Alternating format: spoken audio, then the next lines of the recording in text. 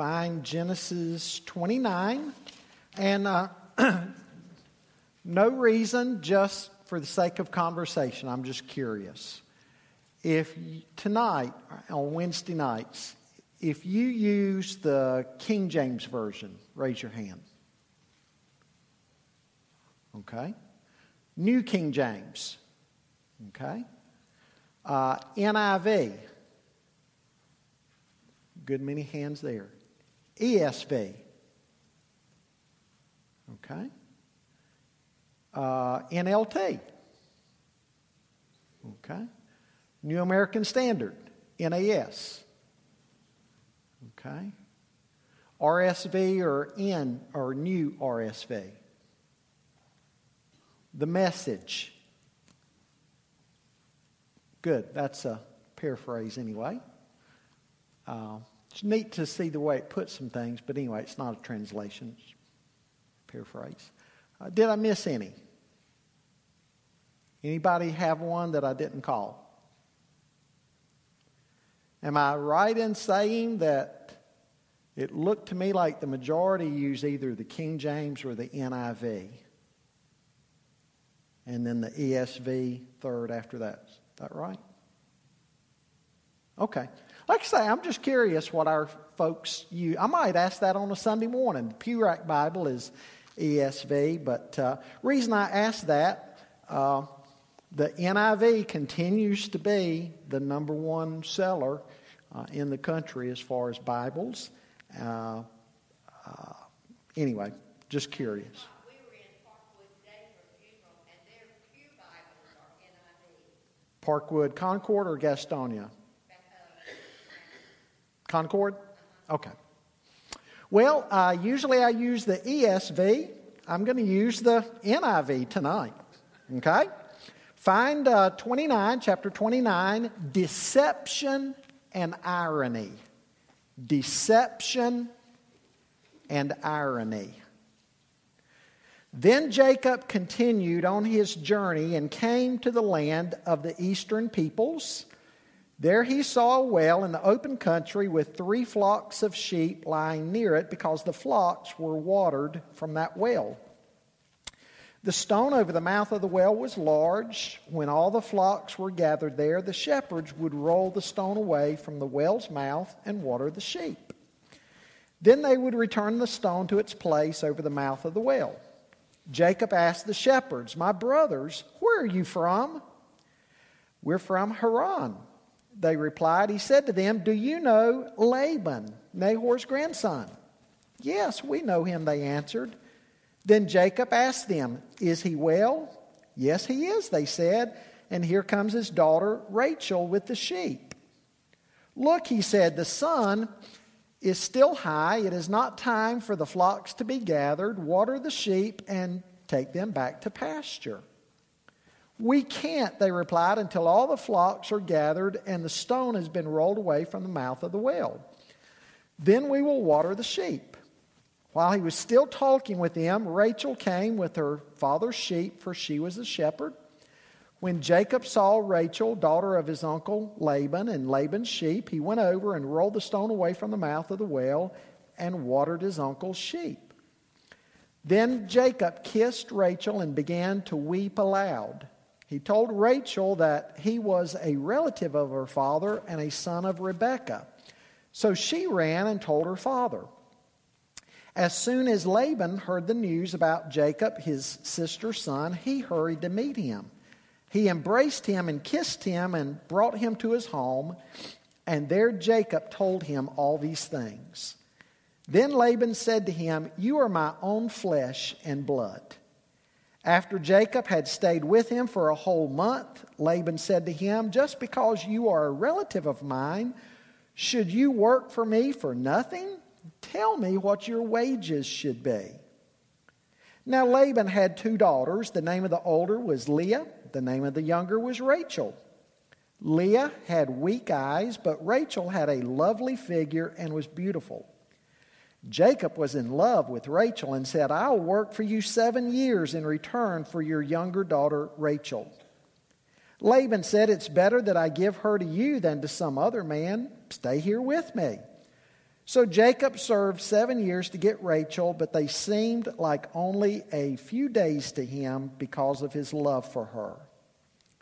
Then Jacob said to Laban, "Give me my wife. My time is completed, and I want to make love to her." So Laban brought together all the people of the place and gave a feast. But when evening came, he took his daughter Leah and brought her to Jacob, and Jacob made love to her. And Laban gave his servant Zilpah to his daughter as her attendant. When morning came, there was Leah. So Jacob said to Laban, "What is this you have done to me? I served you for Rachel, didn't I? Why have you deceived me?" Laban replied, "It's not our custom here to give the younger daughter in marriage before the older one. Finish this daughter's bridal week, then we will give you the younger one also, in return for another 7 years of work." And Jacob did so. He finished the week with Leah, and then Laban gave him his daughter Rachel to be his wife. Laban gave his servant Bilhah to his daughter Rachel as her attendant. Jacob made love to Rachel also, and his love for Rachel was greater than his love for Leah. And he worked for Laban another 7 years. In 1597, William Shakespeare first published what has become the classic love story of all time. What's the name of it? Romeo and Juliet. It's classified as a tragic drama. Now, for those who know the story, let me just kind of briefly summarize. We know in the story that for many years there's been this ongoing feud between two families that's caused a great deal of disruption in the city of Verona, Italy. The Capulets and the Montagues cannot get along, and there's been many deaths actually because of this feud. As the stage opens, Romeo, a Montague, enters. He's recently been denied the love of Rosaline. He's miserable over this. His friend and cousin, Benvolio, enters and decides that they'll go to the Capulet feast. They'll go in disguise, though, so he can prove to Romeo that there are other beautiful women who exist in the world. Well, at the feast, Romeo meets Juliet, and it is love at first sight. Eventually, they decide to marry. They enlist the help of Friar Lawrence, who agrees to marry them in hopes that the marriage will end the feud between the two families. Later on that afternoon, Tybalt, a nephew of Lady Capulet, enters. He meets Romeo and starts a fight with him because he's learned that Romeo, again a Montague, has gone to the Capulet feast. A friend of Romeo's is outraged by Tybalt's challenge of Romeo, fights him in a duel. Tybalt kills the friend, and in return, Romeo kills him. Well, as punishment, Romeo is exiled from Verona. In hiding, he's ready to commit suicide, but Friar Lawrence convinces him to go to Juliet and to at least say goodbye. Well, meanwhile, it's been arranged for Juliet to marry another. She refuses, but her father prevails. The wedding is set. Friar Lawrence gives Juliet a portion that will make her appear dead. They all have a funeral for Juliet. She's laid in a tomb or a mausoleum. Romeo hears of Juliet's death. Tragically, he's not been told that it's a ruse. He thinks she's actually dead, and he doesn't know, again, that this is going to wear off and she'll be okay. So what's Romeo do? He buys a vial of poison and goes to the tomb of Juliet. And there he encounters Paris, who was to marry Juliet. He kills Paris and then drinks his own poison, dies alongside of Juliet. Just then, Juliet awakens from her potion, sees Romeo dead, kisses him, and plunges his sword into herself and dies there with him. Well, when the grieving families learn everything that has transpired, Friar Lawrence explains everything, and the Capulets and the Montagues agree that they've caused too much pain over this feud, and from now on, the fighting will be over. Classic love story. Love stories. Especially the ladies love them, right? And the men, we just tolerate them for the sake of our wives. Well, Genesis 29 begins a love story. It is the story of when Jacob meets and marries Rachel. Now, to me, it's also one of the most tragic stories in the Bible. I always feel sorry for Leah. Think about it, ladies. She was destined to live her entire life knowing that her husband did not love her the way that he loved her sister. So imagine being in a marriage where you know that your mate doesn't really love you. You're just sort of there existing. Well, as the chapter opens, Jacob is continuing this journey to the land of his mother's family, so that he will not take a wife from among the Canaanites. Now, what we're going to see tonight is the chickens coming home to roost, so to speak. The deceiver is going to be deceived. Now, what we're going to see is that God disciplines his children, rather, and he allows us at times to reap what we have sown. God disciplines his children, and he allows us to reap what we have sown. Now, folks, you have no idea probably yet the amount of irony that you're going to see in this story tonight. Well, the first thing I want you to see with me is the journey. Look at the journey that begins in verse 1 and goes all the way down through verse 13.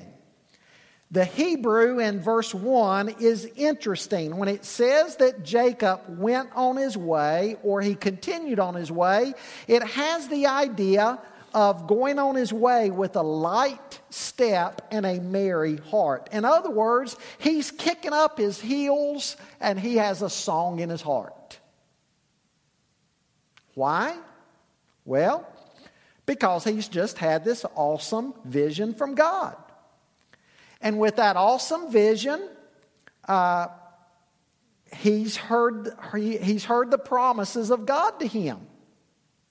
God's wonderful promises. And Jacob has made some pretty tremendous vows. And he knows that God is going to be with him. Just the way that God was with Abraham and Isaac, God's going to be with him now. And so his step is lightened and his heart is merry. And it may be also that the weight of his guilt over what he did to his father and his brother has been somewhat lifted too. Well, when he gets to where he's headed, he comes upon the watering hole, and there he finds 3 flocks of sheep waiting to be watered. Now, apparently the shepherds, the first to get to the watering hole that day, are simply waiting for the other shepherds with their flocks to finally arrive. Jacob may even know the story well of Abraham's servant coming to the watering hole years earlier and how God provided Rebekah for Jacob's father Isaac. He may be thinking about that. Maybe his father has told him that story. One writer has described this scene as being like modern day dock workers on their lunch break. And they're laying out in the sun, And they've got their hats over their eyes. And they're catching a few Z's. Jacob begins to speak to them, and they briefly communicate, perhaps in very few words. They can't take the large stone away yet because all the flocks are not there. Evidently, the stone was quite cumbersome, and they just don't want to have to deal with it multiple times. And they don't want to leave it uncovered either for fear of pollution or contamination. Or maybe if they leave it uncovered and they kick back in the sun and take a nap waiting on everybody else, who knows? Some child or somebody may come by and fall in. For whatever reason, they don't want to uncover the well. They want to wait. Well, Jacob engages them in conversation. He asks them about Laban, and sure enough, they know Laban. They tell him that Laban is well. And by the way, speaking of Laban, here comes his daughter Rachel. She's a shepherdess. When he sees Rachel, he's kind of like a guy on a date with a girl and her little brother is underfoot. And he says, "Here, kid, here's a couple of bucks. Go buy you some ice cream." He's wanting to get these other shepherds out of the way. Well, they don't take the bait.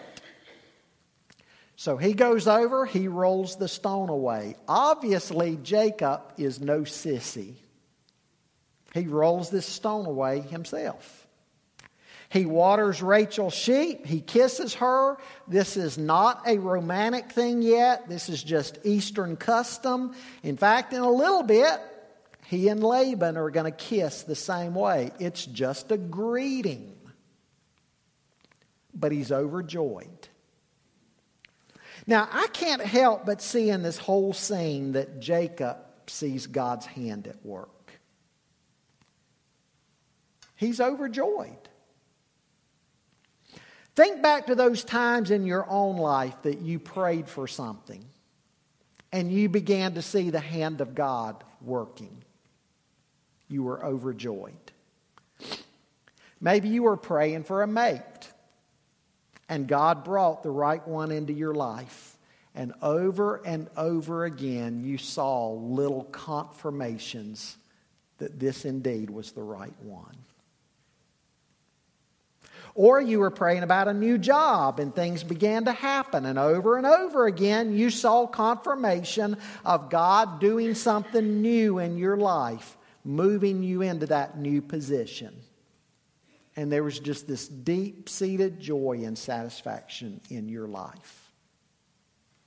That's kind of like what Jacob is experiencing. God told Jacob that he would be with him, that he would provide for him, and Jacob is seeing evidence of that right in front of his eyes. Folks, you can understand why he weeps. These are tears of gratitude. These are tears of joy. Laban takes him back to his home. We're told that Jacob stays with him initially for a month. Well, I want you to see secondly that the love story begins, beginning in verse 14. The love story begins. After a month, Laban comes to Jacob and basically says, "I can't keep letting you do this. You're working for me for nothing. Tell me what your wages ought to be." Well, guess what's been happening over the course of that month? Jacob has been falling head over heels in love with Rachel. Maybe every evening after the workday is over, they've been taking long evening walks together. Jacob is hooked. He's hooked. He goes to bed thinking about Rachel. He gets up thinking about Rachel. He's in love. Jacob doesn't even have to think about his wages. He blurts out, "I'll work for you 7 years for your daughter Rachel's hand in marriage." And look at what we're told about Rachel. We're told she was beautiful. She was beautiful in form, and she had a beautiful face. We're also told something about her older sister Leah. Her sister Leah was evidently not so eye-catching. And we're told also something else about her, that she had weak eyes. Now, commentators debate what's being communicated here. They wrestle with it. I never have really wrestled with it. I may be wrong, but the image that I've always gotten of Leah is my grandmother Davis and my Uncle Dennis, my dad's little brother. My grandmother and her youngest son both had weak eyes. Now, the version of weak eyes they had, their eyelids droop way down low over their eyes. Imagine you closing your eyes about 75%, your eyelids. And that's how their eyes were when their eyes were wide open. My Uncle Dennis, he died of a massive brain aneurysm when he was only 36 years of age. But when he was about 30 years old, he got his eyes fixed. They trimmed his eyelids away. He had normal eyelids after surgery. My grandmother never did get hers fixed. Anyway, that's what I always picture with Leah, weak eyes, drooping eyelids. It could even mean that she simply needed glasses. It could mean that she was nearsighted. Weak eyes in the sense she couldn't see very far in front of her. She's not very attractive, plus she can't see very well. That's Leah. Well, whatever her exact condition was, we know that the younger sister, Rachel, got all the looks in the family. She was a beauty queen. Now, here's this new boy who's your cousin. He's been staying on the farm, and he can't take his eyes off of your baby sister. So Jacob jumps at the chance to tell Laban, I'll work for Rachel. Laban says, fine, you're family. I'd rather you marry her than have some stranger marry her. Now, folks, keep in mind that at this point in the Bible, it was acceptable for cousins to marry. It's generally believed that at this point in the human race, genetic weaknesses and genetic faults hadn't developed that far in the gene pool. Today, if family members were to marry, there could be issues with your children, right? Because as time has gone along, the gene pool has gotten more and more corrupt, more and more imperfections in it. So if you were to marry a cousin now, you might end up with a child that looks like David Fink. You know.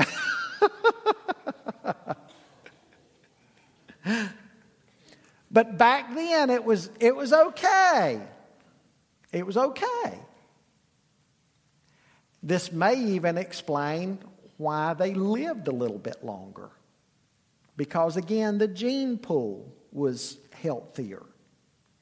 Well, Rachel must have been a good bit younger than Jacob too. The 7 years would have given her time to grow up more. He didn't mind working 7 years. She'd grow up more. She'd become a young woman. In fact, Jacob is probably substantially older than Rachel. Well, at any rate, the time flew by because he loved her so much. Folks, we see something here that people don't like today. What is it? Patience and delayed gratification. The microwave oven is too slow. The drive-through at Wendy's or McDonald's or Chick-fil-A is too slow. We don't want to wait. But Jacob is learning some valuable lessons as he waits. He's learning work and he's learning service. Those are very important character qualities, especially for a man back then planning on having a family of his own. A strong work ethic and a service ethic. Keep in mind, work is not a bad thing. God created us to work.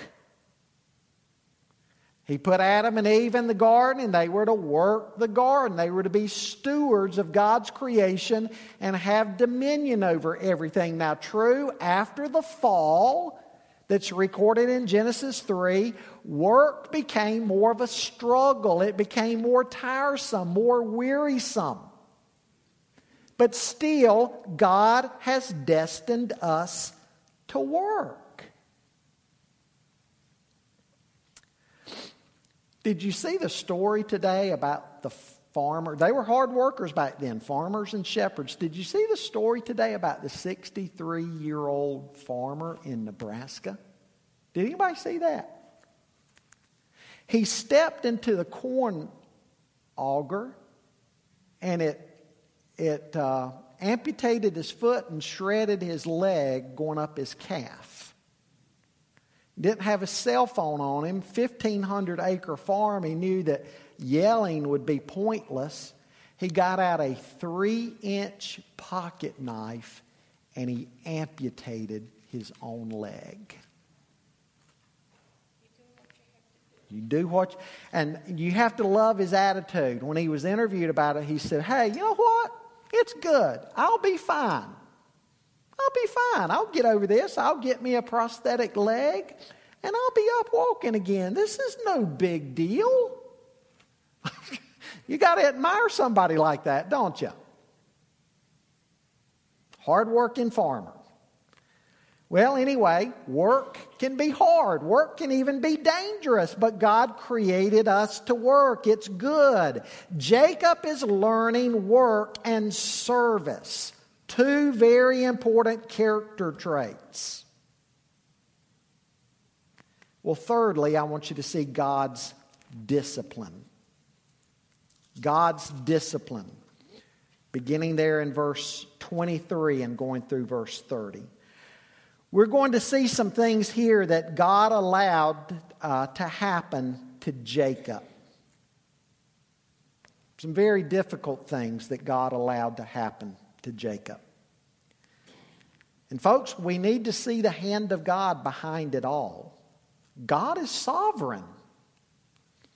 Now, God is not the author of sin, but God will allow difficult things to happen to us. And sometimes God allows difficult things in order to discipline us.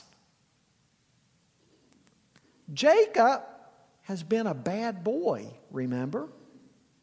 He's been a trickster. He's been a deceiver. And so God's going to let him have a taste of his own medicine.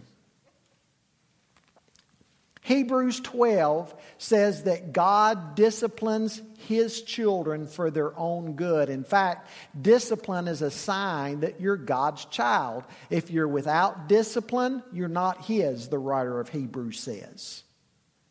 God is disciplining His son, Jacob. Now let's see how all this plays out.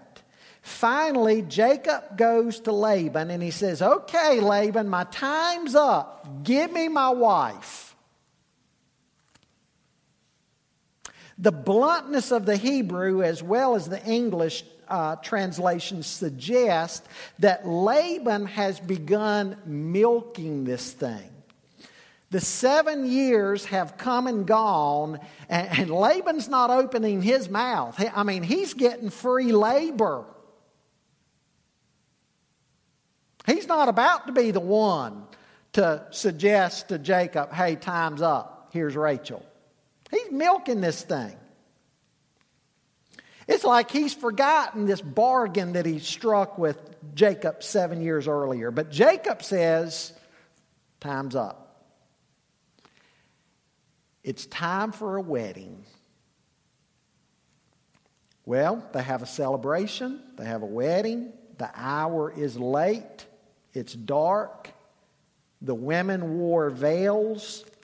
Plus, there was probably wine flowing. Probably Leah and Rachel were very similar in body build, height, and size. Similar body build, Leah just doesn't have the good looks that Rachel has. All of these factors mean that they go into the tent at night and Jacob never knows until the light of day it's Leah, it's not Rachel. And what was his response? He's livid. He's absolutely livid. The deceiver has been deceived. And folks, make no mistake about it, Leah is in on this too. In fact, she must have dressed in some of her sister's clothes to have the smell of her sister on her. Maybe her sister even had some type of perfumed oil that she put on. And so Leah puts this on too. Does this remind you of anything earlier? Jacob dressing in Esau's clothes, right? So he would have the smell of Esau on him. In fact, it makes you kind of wonder what lengths Leah must have gone to pass herself off as Rachel. As Dr. Kent Hughes writes, what he said to Leah, we can only imagine. He had whispered Rachel's name 100 times to Leah during the night, and she had played her sister with passion. This was an ugly soap opera. End of quote. Now, how they had gotten rid of Rachel till the wedding was over, now, we're not told. Obviously, some way, somehow, they've kept this from Rachel. Well, you know, Leah must have also grown to love Jacob over the past 7 years, and she must have been quite jealous, probably, of her younger, beautiful sister.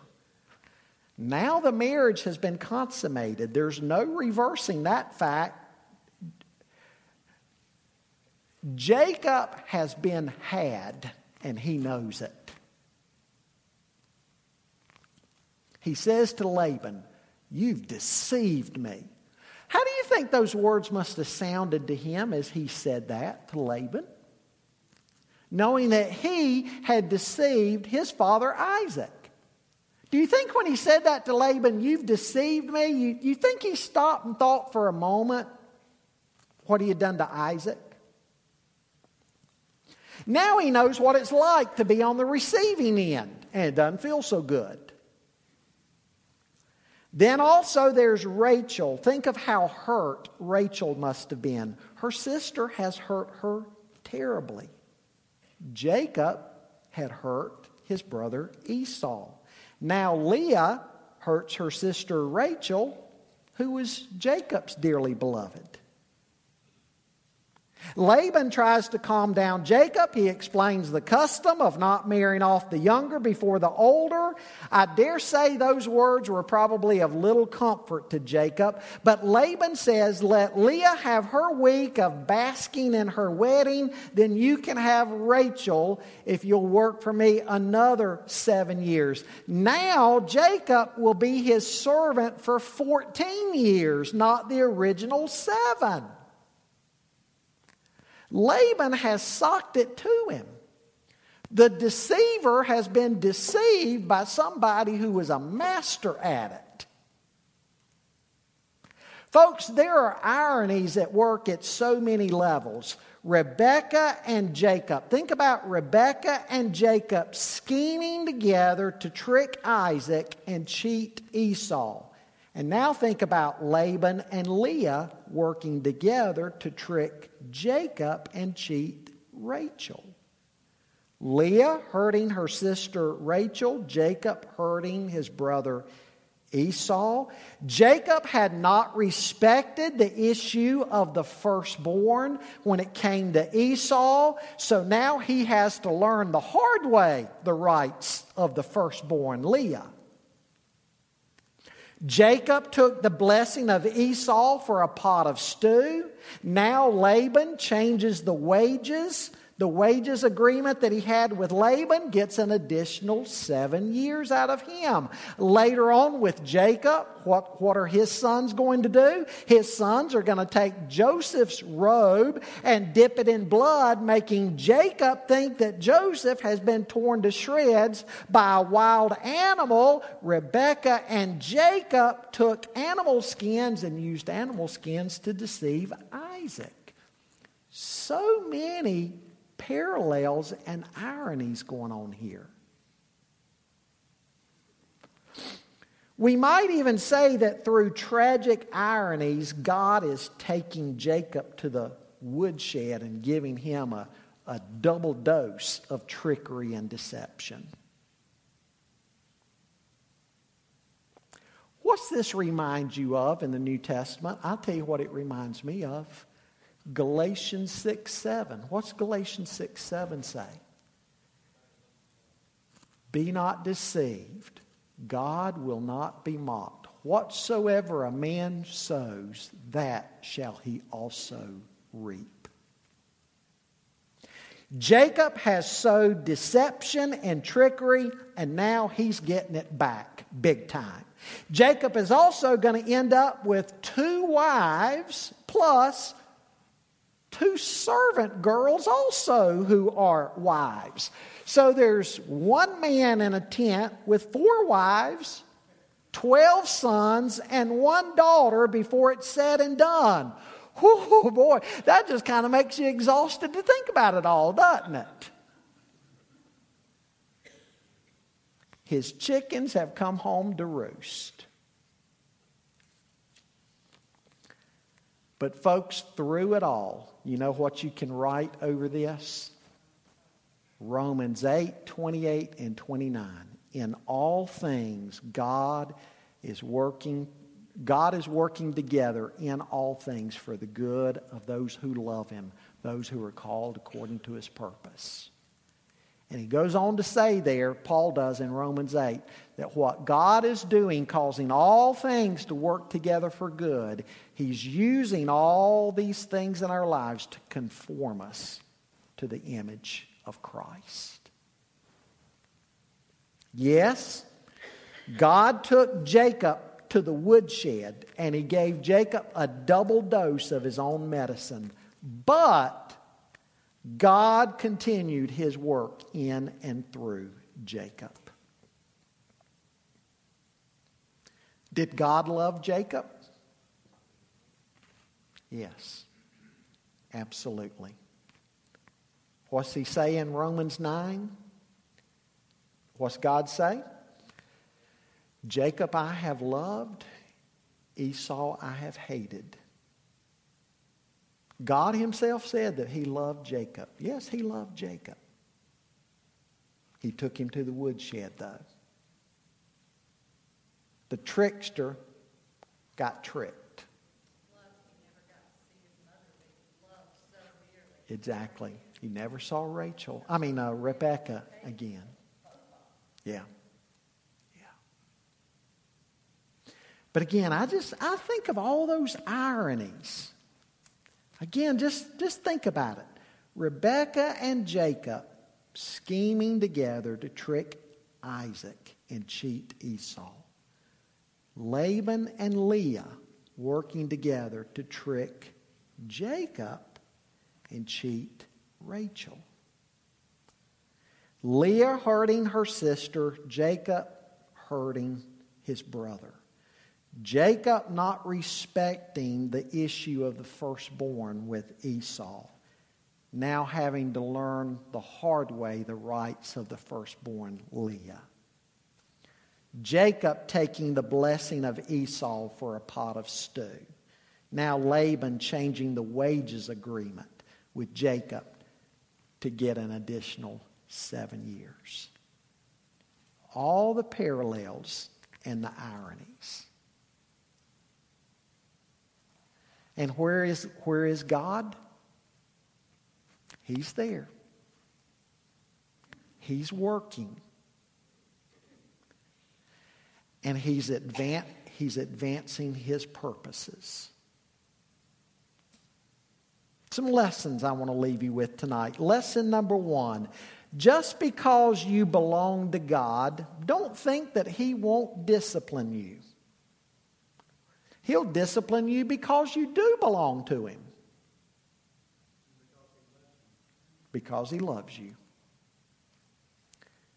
Secondly, you and I are told that we will reap what we've sown. And folks, God has a good memory. God has a good memory. He knows what you've sown. And He says you'll reap what you sow. And then thirdly and lastly, remember that despite discipline and hardship, God loves you and God is working in you to mature you and to conform you more and more to the image of Christ.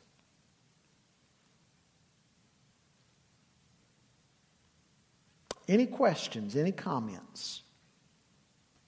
Larry?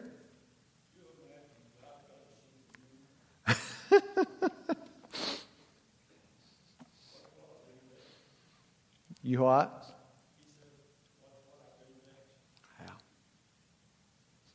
Yeah.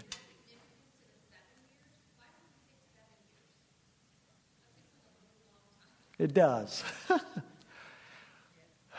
And it probably also had to do with Rachel's age. Giving her time to get older and be of Miriam age. Jacob was already, yes, pretty old. Quite an age difference between Jacob and Rachel. Yes. Grandpa marries the teenager.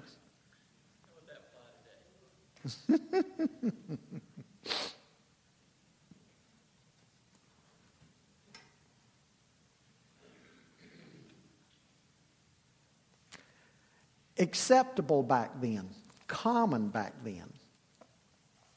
Big age differences like this.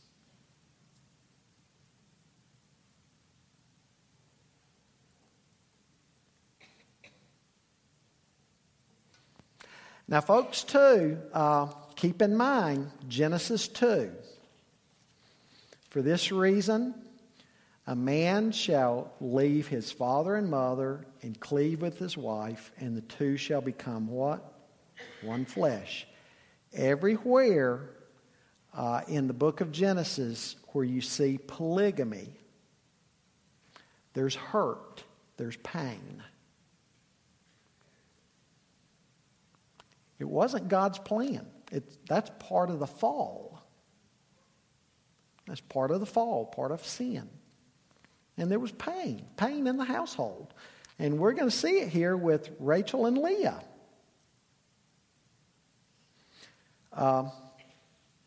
But we do see it in the patriarch. Here's the third patriarch now. Abraham, Isaac, and Jacob. As I've told you before, in the book of Genesis, we see how God uses some pretty imperfect people. Gives you hope and me hope, doesn't it? Anything else? Fascinating chapter. Chickens coming home to roost.